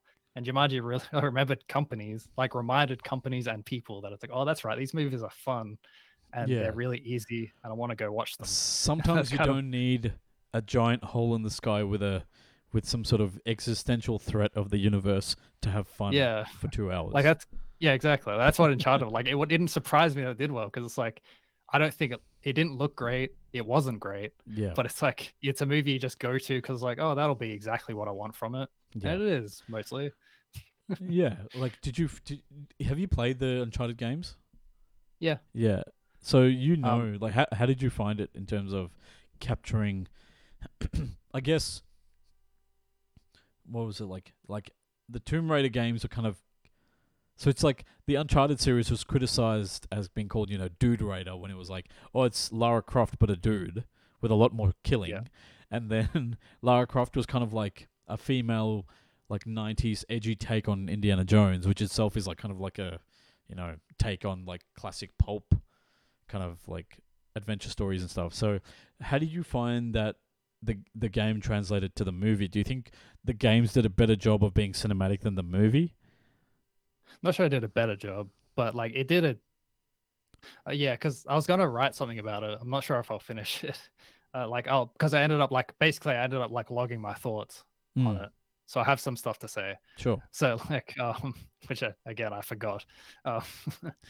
So part of it is like I thought Wahlberg was largely a bad fit for Sully, because his role in the movie is to be like the mentor he's meant to be like the like, I'm not sure if he's a mentor. Like, he is a mentor in the games, but in the movie he's not quite meant to be there yet. But it's like he's he's meant to be someone who you don't trust, you shouldn't trust. But in the game, how I saw him and how I saw like what Wahlberg was kind of trying to play him but failing, he's meant to be someone that you kind of want to. He's meant to be a character you can't trust, but you really kind of want to and end up trusting regardless, because you just want to believe that he'll do better next time. Yeah, that's how I saw him. Because in the games, it was like that. Yeah, at least a little bit. It's just like that arc of his life. He was like flawed but lovable by the time he started. Yeah, like, and Wahlberg's, I don't find him to fit that kind of character much at all. So I didn't like that. I thought the casting was otherwise fine. I thought it was like, it's very much, I think it's trying to be kind of a prequel to where the games start. Yeah. Largely. Like, I think... Like, it felt more like that than I expected. Like, Tom Holland as Nathan Drake, I think, is a great casting. Because he's got the physicality and the... Like, he pulls off the... Like, Spider-Man is very... Like, he's very good at quips, and you believe him when he delivers the quips and stuff, right? And, like... And you believe him embodying the physicality of the character, of the stunts and everything, right? Like, Wahlberg... I feel like Wahlberg, like in a lot of his roles, he always calls out how dumb things are, and he's just that guy who reacts to everything. He's like, whereas I don't know, a Sully needs to be someone who's like, you believe them as being someone who's kind of been doing it for a while, and like it's not kind of like I'm over this shit, but like is a bit more knowing. Then I don't know. Then what it looks like. I haven't seen it, but like, because he's like introduced as someone who's. Oh yeah, I should have said spoilers at some point. Whoops. Anyway, but he's like introduced as someone who's like, just in the first scene, he feels kind of like scary. Yeah. In a way that you don't really like. He feels like a threat, in a way, and then right afterwards, he kind of stops being that. He kind of starts being kind of dopey and making a lot of like jokes that undermine whatever kind of role he's meant to be having in a serious sense. Yeah. He just kind of ends up being like the straight man to Holland and everything else around him. So it's what was the other thing? Oh yeah, like speaking of Spider-Man as well, that's like pretty much Holland's entire moveset in terms of like as an action hero, which I actually found kind of interesting. It's like he's very agile and nimble. Yeah. And it's like, oh, this is kind of actually unusual. Yeah. For like an action hero protagonist. You think of like John Wick or one of the Fast and Furious movies where Vin Diesel's just superhuman. They just bricks. Yeah. They're made out of bricks and they just hit people. They're just like they are invincible. Yeah, exactly. It's like this one, like he moves around like Spider-Man basically. Like he's kind of, moving very quickly and nimbly, which I found kind of like, oh, that was kind of clever. Makes sense for a young Nathan Drake, I guess. Yeah, that's what I thought so. Yeah, and like also there's not much like shooting in it, which I thought for the it's like, oh, they actually did a pretty good job focusing this around punching each other, even though there are guns in it, which I thought was kind of clever. Even though like all of Nathan Drake's game appearances just involve him killing hundreds of people. Yeah, exactly. Like I suppose it's like it's a movie, it's a very different thing. Yeah. But I realized towards the end, it's like, oh yeah, Drake, he shoots at people like once or twice. And otherwise the story ends up being about like a proper, swashbuckling adventure. Like an Indiana Jones. He's jumping from place to place, that's cool. Escaping people or punching people or whatever. Okay. Yeah. So do you think this did a better job of swashbuckling than like how do you think this compares? Like, because I feel like a movie like The Mummy is like that's like on the fun scale of swashbuckling. You know what I mean? And then like maybe I guess like even Indiana Jones can be serious, but like where does this kind of sit? Like, is this like very like tongue in cheek, or is this like a Moon Knight thing where it's kind of like a bit more serious? It's on the scale of Moon Knight to the Mummy. I guess it's close to The Mummy. It's very lighthearted. It's trying to be. It's lots of wisecracks to kind of its own detriment sometimes, because it's like really trying to get it out there, get them out there sometimes. Okay, fair enough. So I'm not sure I had much else to talk about. Did the Chloe Fraser actress get her accent right? Because I feel like in the trailer, she just like came across very like robotic and like. I thought she was good actually. Okay, good. I'm glad that the movie is a bit better. Yeah. I wonder if like I wonder if there's going to be a number one, like a number two. I'm sure there has to be if it's done enough. I think they announced they're like Okay. seeing it as a franchise, so I'm sure we'll Yeah. see at least one more. Yeah. Just who would you cast as Sully if Wahlberg doesn't return? Who do you think would be a good Sully? Don't say Chris don't- Pratt. I will slap you. He's like everyone's swashbuckler. You'd look closer to it in grey hair. That's true. That's true. Especially with a But, mustache. Yeah. Like I mean, Peter but- Quill kind of looks like a young Sully with the mustache. Yeah. Yeah. Actually, I don't know. Actually, speaking of, actually, Kurt Russell, maybe he might actually not be a bad fit. He's old as well. He's old. That's the problem. No, he's like that. Like he's old, he's ancient in the movie in the games. Yeah, Well, maybe yeah, not but that's ancient, like very- that's also like Nathan Drake in his late 30s, whereas this is like Yeah. Nathan Drake in his early 20s. Yeah, that's fair. Maybe like I can see him being like in like the old, like when it's like setting an older version of Nathan Drake. But I guess like who would be like a young Kurt Russell? Like I'm just trying to think like who would be a good Sully, because like I'm just trying to think who could play him very well, because like Yeah, I really can't think of any off the top of my head. damn, Bad at we're that. terrible. We're terrible at this. Yeah, Who but knows? it's like, yeah, I don't know. Wahlberg's definitely got to stick around, I think, because he's a producer on it. oh So well, he he's made very money much on both attached. ends. Wow. Yeah. Like I mean, he's done weird game stuff. Like he did he was Max Payne, for goodness sake. Oh yeah. Oh alright. God, who knows? We'll see. Like I just hope that it's the next one might be capture a bit more of the awesomeness, like kind of the awesome part of the games. Maybe it will. Who knows?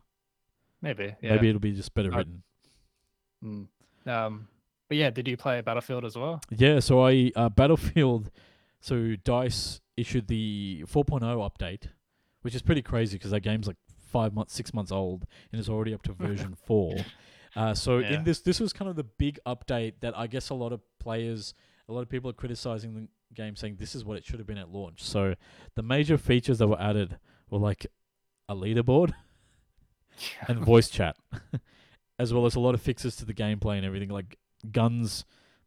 When you shoot people, it's a lot more accurate. Like bullets are actually registering now, which I thought would be That's good. which I thought would be a launch feature, but clearly not. Yeah. So I've been playing it. I've been having fun. Obviously, the game requires a lot of like I'm playing it at 4K, and so to get like decent frame rates, I've had to kind of scale down the game to like 80% scaling. Which the annoying thing is, like all those options aren't in the game, which Right. I don't understand why. It's got all these other advanced NVIDIA features and blah blah blah, but like things like show me the FPS counter in the game, I have to go into the command and like kind of add it in like an old school Counter-Strike thing. And like if I want to scale the picture, so like I can't run the game at 100%. I have to scale the image down to 80%. Still looks good, but like I have to turn everything down to like medium or low, which is fine because the game still looks good. But it's like why do I have to go to consoles? Why do I have to look up multiple YouTube videos to figure out how to get this game running properly? You know what I mean? That's frustrating.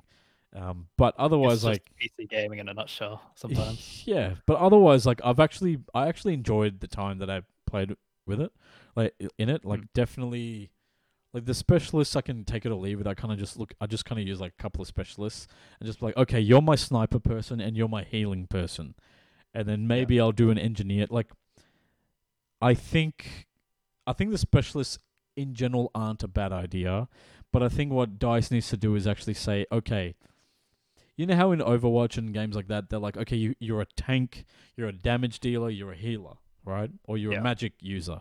So if the game had more of that, saying, okay, well, the traditional sniper / recon, medic, assault, and engineer person or support, like, you know, okay, so you're the person who gets the, you know, cloaking, or you get like the reconnaissance stuff, and you get to use the sniper rifles. But these are 3 specialists you can choose from that have different abilities. I think if the game actually did that, rather than just throwing you in and being like, okay, you can choose whatever you want. Like, Yeah, because I remember. Yeah. Sorry, I was like, I remember when we originally talked about it around that was launch, and I was very wrong in. Oh, not very wrong, but you know, a fair bit wrong on my understanding of how the specialists worked. And I looked about after and never, you know, we ended up never talking about it again, I think. Like specifically about that. because no one talked about Battlefield again. Yeah. But it's like I remember thinking like that. You're like what you're saying is like exactly what I was thinking. It's like, oh, why would they? Like I see now because I was looking at the specialists individually, and Yeah. like half of them at least, I was like, okay, this one's meant to be this class. This one's Yeah. meant to be that class, Yeah. and some of them are a little more loose. Yeah. And that's the thing. It's like, man, it's sort of like it seems like like why didn't they just do what you did? You like you're Like, saying. It's like, Yeah. Whereas now it's like you can play anything, and so you don't know who's what. You know. yeah, So like before, you had a very clear idea. Okay, I know you're the medic person. I would run to you because you had that character profile. You had those armor, whatever. You know, you had the med packs on you. Like it's like, why not have a hybrid? Why get rid of that completely? Because I don't think anyone was complaining about that. It's like they fixed something that wasn't broken, but then they ended up breaking another part of the game. And I don't know if they can fix it now because it seems like such a fundamental part of the game. But if I were DICE, I would say, okay, you get to choose these specialists, and these specialists have these gadgets and stuff that work for them, like hero abilities. You could think of it that way, right? But then group them underneath those class designations, and so you know if someone's got one of these characters, they're going to have, they're going to be the person to resupply me. They're going to be the one with the machine gun. Like traditionally, over the past couple of Battlefields, it's been, like Battlefield, like, it's been like, okay, one's a medic class, one's an engineer class, one's a sniper class, and one's a support class, which is like, they ammunition supplies and things like that. They get the heavy weapons like machine guns and stuff. The engineers get repair tools and things like that, but they don't get to carry as many heavy weapons, right? And the snipers get the sniper rifles and the marksman rifles, but they can't use like assault rifles and things like that. And then the medic class is like, okay, you have like a assault rifle and kind of like you're like a kind of general person, right? So those already worked, and they worked well. And now it's kind of like a mishmash of everything, and you don't know who is what they can like, can they help me? Can they not help me? Can they revive me? Can they not revive me? What is my squad made up of? And it's really like silly. It seems like an unnecessary problem they've created. But like I think the game fundamentally now is a better place. Like, I mean, it's. Now the problem is like getting that player base back, because like most of the matches I was playing was like full of bots, which is weird. Yeah, so there was an out like people noticed like a few weeks ago or so that like the Steam player base is like under 1,000 or something. It was like it's really low. Bad. Yeah. And it got a boost in the week that I was playing because that's when the update came out. So that's like I started seeing a lot more people there. And what happens is like apparently like every time you end a match, it dumps everyone out of the queue and starts matchmaking again, rather than what it used to do. It'd be like, okay, we're going to take these group of players and we're going to start another match. Now, like this is covered in a Level Cap video. He's like one of the big YouTubers around Battlefield, and he said that like before, what would happen is that you'd just be grouped with the same people and they just steamroll you. If they're a really tough team, they would just continuously beat you game after game. So DICE is like, okay, so what we're going to do is we're going to have everyone go back to matchmaking, and you're going to pull from a new pool of players, which is great if you have a lot of players. But if you don't, you're still going to match with the same people. It's just now taking 2 to 3 minutes instead of a minute, like, to find a game. And it's silly. It's just... Yeah. And like, you'd think the easiest solution to that would just jumble who was already there if you really needed to fix that issue. Right. But right. Yeah. Like you know what I mean? That makes sense. And then that means the matchmaking can start. Okay, you can start the next round with this group, and then maybe at the end of like what Battlefield used to do was like, okay, at the end of maybe 2 or 4 games, then it would shuffle everyone. Like, you get one side, you start off one side of the map, and then the next one you start off as the defenders or whatever. And you kind of shuffle it around that way. But now it's just like, now most of the games start off with a lot of bots until real players kind of join in. And it's like, I'm getting a lot of kills and stuff on AI, and it's like, I don't feel like and the AI is dumb. Like, it's not like I'm getting, it's not like Titanfall where the games are so small that like, you have the core players, and then the AI is just kind of like fodder for you to level up or to get extra XP and stuff, right? In this, it's like the players you're fighting are AI.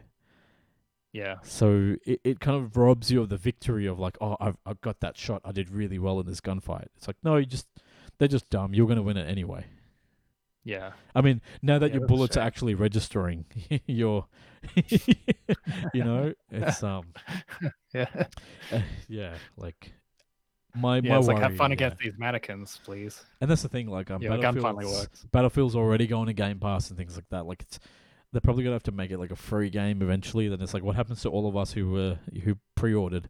I mean, maybe that's a like an indictment on people like me who pre-order games. But it's like, why should I have to suffer just because I was excited about something? Yeah. You know Like, what I mean? but you'll get a bunch of profile decals. Oh, for sure. And it's yeah. Anyway, Yeah. it's a it needs more maps as well. Like I really think it's got like a handful of maps, which I get it, they're huge scale and things like that, but it's like you don't need all that scale if you just have variety. Like you don't need 128 players. It's good on the box, but it's like when maps take like when you can't get to a vehicle and it takes you like literally 3 minutes to run from an objective to another one, that sucks because you're just running out there in the open and just getting sniped because there's no way to get from here to there. It's like an amazing problem for a game to have. Is like, okay, we're making maps bigger and bigger, and the bigger they get, the harder they are to make, and the slower they are to make. Like, and now they're just exactly so few of them. And the thing, like, if DICE literally said, we're going to do a throwback, like, one of the map sets we're going to do is a throwback map from, like, Battlefield 4, I don't think anyone would complain, even though, like, some people might say, oh, they're just copying and pasting, blah, blah, blah. But, like, because some of those maps are really good and really resonated. Like, there's maps like Wake Island that people really resonate with. Maps like, like Shanghai, Siege of Shanghai and stuff that were iconic from Battlefield 4. Like, I loved Guilin Peaks. That was, like, one of my favorite maps of any game, any shooter ever from Battlefield 4. And that I think, could do really well here. But Metro, like, like, they're not there. They're all missing. Like, yeah. I was basically Anyway. laughing about that one. No. Like, Is that one just became like a fan favorite. So that's... Yeah, I know. Yeah. I mean, it's just a murder, like you basically tunnel a murder, but it's still a lot of crazy fun. Like, imagine yeah, having it's like better than what you got now. well, yeah, like imagine like it was kind of like the idea that was there in Battlefield 3 and 4 where it's like kind of stages of a map, right? And imagine now with 128 players, you have maps that stretch out over kilometers. You could have an entire section that was like Operation Metro, but within a larger map, where another part of the map could be like, okay, so this is the train station part, and then this is like, what was it? Zavod 311, which was like one of the maps there where it was like, it's like in like a train yard where the trains are built, right? So you could have like one side is where the trains are like running, and then the other side of the map are where the train yards are. Like, and you could have two different types of fights with helicopters on one side, and then on the inside it's like kind of on foot and stuff. Like Battlefield, like the developers are talented enough to do that. It's just, where was that? Like, why did EA rush this game out? It seems like a game that I don't think, maybe people are just burnt out on the Ubisoft thing of, we'll release a game that's shit and then we'll take 5 years to fix it. I think maybe players are burnt out with that and are not willing to give that chance anymore. Yeah, I think, I don't know, it's still so weird to me that they didn't just do Battlefield 4 again. Yeah. Because I keep thinking about how, like, that was my, like, so, like, that was, like, the only expectation I had. Yeah. When they announced That's what I wanted. It's That's like, all I wanted. yeah, I know. It's like what everyone wanted. And it's just like, okay, that's exactly what they're doing. Yeah. I'm certain of it. Yeah. And then it's like, especially after after World War II or whatever it's called. Yeah, like, I forget Battlefield 5. Well, like Yeah, literally 5. they went World War 1, World War 2, and then future. Yeah. But it's like after 5, like 5 was a disappointment financially Yeah. and critically, I think. And it's like, it didn't do well. So you'd think they'll go, okay, back to the drawing board. We'll do a normal one that like people will like, which I guess was kind of 5 as well, because that was still relatively traditional. Yeah. But like, yeah, I don't know. Exactly. And it's just like, yeah, like all the friends that I used to play Battlefield with, they just checked out. Yeah. Like they just went back to Battlefield 4. And they were playing Battlefield, like one of them, he's been playing Battlefield 4 since launch. He tried 1, didn't like it, went back. I don't even think he played 5. I only played 5 because it came free with my graphics card when I got it. Because there was like some promo code, that and Anthem. Which if I could give back to get a discount on the card, I would do that in a heartbeat. But Trying to yeah. roll with EA. Oh, yeah. Like some of my favorite games ever, EA, Mass Effect, Need for Speed Hot Pursuit, Battlefield 4. Like EA has made really awesome games before, but it's like, where's that EA? You know what I mean? Yeah. Like I love Dragon Age Inquisition, but I don't know if the new Dragon Age is going to be that good. Like I don't trust EA as a company to focus on the right things and give its teams the right tools. You know what I mean? Yeah, definitely. And everyone deserves a good game. Everyone deserves good games. Sorry, John? No, so it's like I just wanted to mention it before I forgot. Something I thought about while watching Band of Brothers is like it distinctly reminded me of Medal of Honor and that game existed. Yes. I forgot about that series. I was like, oh, that's right. Like, because I think Medal of Honor was like 1998, 1999. It was developed like at the height of like Saving Private Ryan fever, like World War II kind of nostalgia. Yeah, because it feels like it. Like I didn't realize until because I've seen Saving Private Ryan kind of recently, but I didn't think of Medal of Honor. Yeah, but it's like I think I've only played one of the Wii ones when I was like way younger. Because that one was like a paratrooper based one as well. Yes, that's the one that's what Band of Brothers is about. Oh, I forget what it was called. I remember that being well reviewed. Like people liked that one. Yeah, and that's like that. I think that's what whatever those like very latent memories in my genetics. Medal of Honor used to be a cinematic game. That's what people used to think of as a cinematic game. Yeah.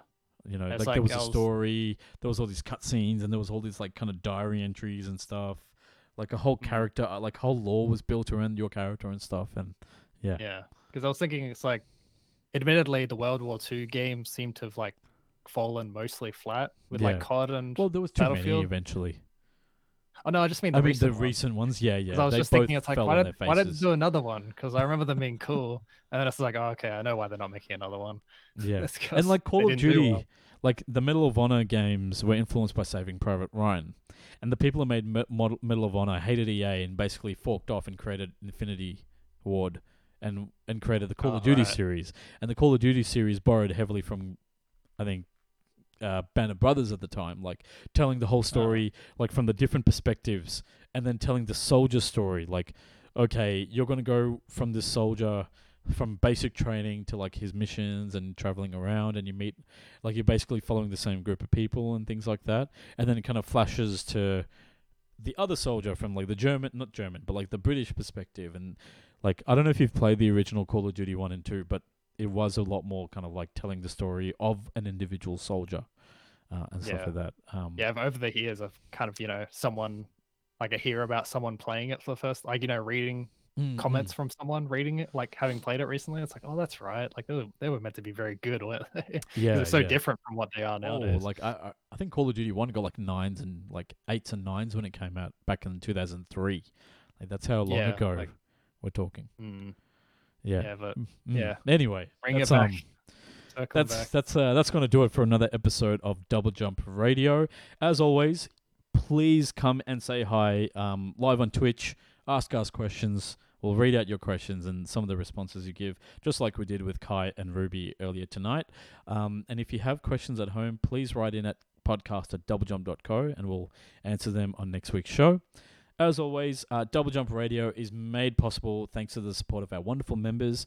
You too can support Double Jump by heading to doublejump.co/memberships and signing up today, or heading over to patreon.com/doublejump and finding us there and becoming a patron. But yeah, John, once again, thank you so much. Always appreciate our chats and catching up every week and talking about the gaming news. But yeah, it's been awesome, dude. Good to be back. No worries. Yeah, definitely. Yeah, no worries. Glad to be talking again. Excited for more of it. Excited to maybe finish off our Moon Knight talk next week. We'll see how that goes. Maybe I'll get into that. Oh, sorry. Yeah. Oh, no, I was just going to say, I'm pretty sure I'm watching it after this. Yeah. So, yep. Binge. I'll be, maybe I'll get into the Overwatch 2 beta and have some feedback there as well. So, okay. Interesting to see what happens there. Cause it's been a while since I've played Overwatch. Awesome. I've heard interesting things about that one. So Be curious. We'll find out. Well, until next